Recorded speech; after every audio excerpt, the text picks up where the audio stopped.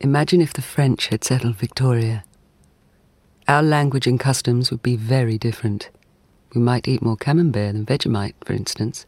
We might say bonjour instead of g'day. We might live in a state called Napoleon, rather than one called Victoria. How different our culture would be if Victoria were a French colony. And it might well have been the case. On Napoleon's orders, the French explorer Nicolas Baudin was charting the southernmost reaches of Australia in 1802, at the same time as the Englishman Matthew Flinders. On the 8th of April 1802, Baudin and Flinders actually met each other in what is now called Encounter Bay. Agreeably, despite the fact that France and England were at war, they were congenial towards each other and swapped supplies. Baudin's voyage does not live in popular Australian imagination in the same way that Matthew Flinders does, and yet Baudin's was an extraordinary voyage. It mapped the coastline of southern Australia from Wilson's Promontory to the Great Australian Bight, along the way assigning over 400 French names to landmarks. This included naming the landmass that the English later christened Victoria as Terre Napoléon, or Napoleon Land. How remarkable to think that Victoria was first named after Napoleon. You can see a map from the Baudin voyage with such titling in this room.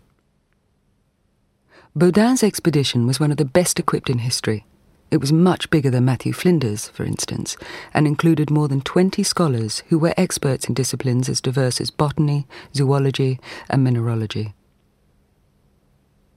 Although by law all specimens collected on such voyages were the property of the Museum of Natural History in Paris, Napoleon, or rather Josephine, had other ideas.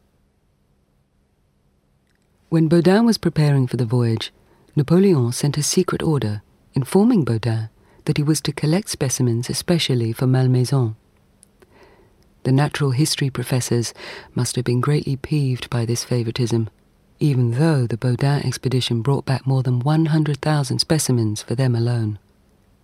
Yet within the scientific community, there was also genuine respect for Josephine's abilities. Captain Baudin had quite a job transporting his precious cargo of living Australian animals back to Josephine. The animals were frequently seasick and, understandably, disturbed during the 6-month ocean voyage back to France. In an effort to make them more comfortable and to protect them from the ship's marauding cats and dogs, Baudin threw some officers out of their cabins to accommodate the animals there.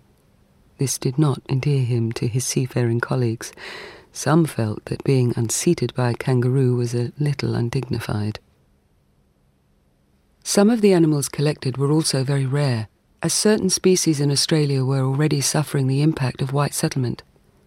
A black emu from King Island, for instance, which died at Malmaison in 1822, was the last surviving of its kind after seal hunters quickly wiped out the original species.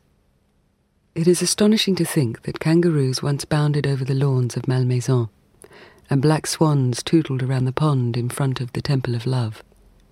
But these Australian animals did indeed frolic in the grounds of Malmaison for a decade following their arrival in France in 1804.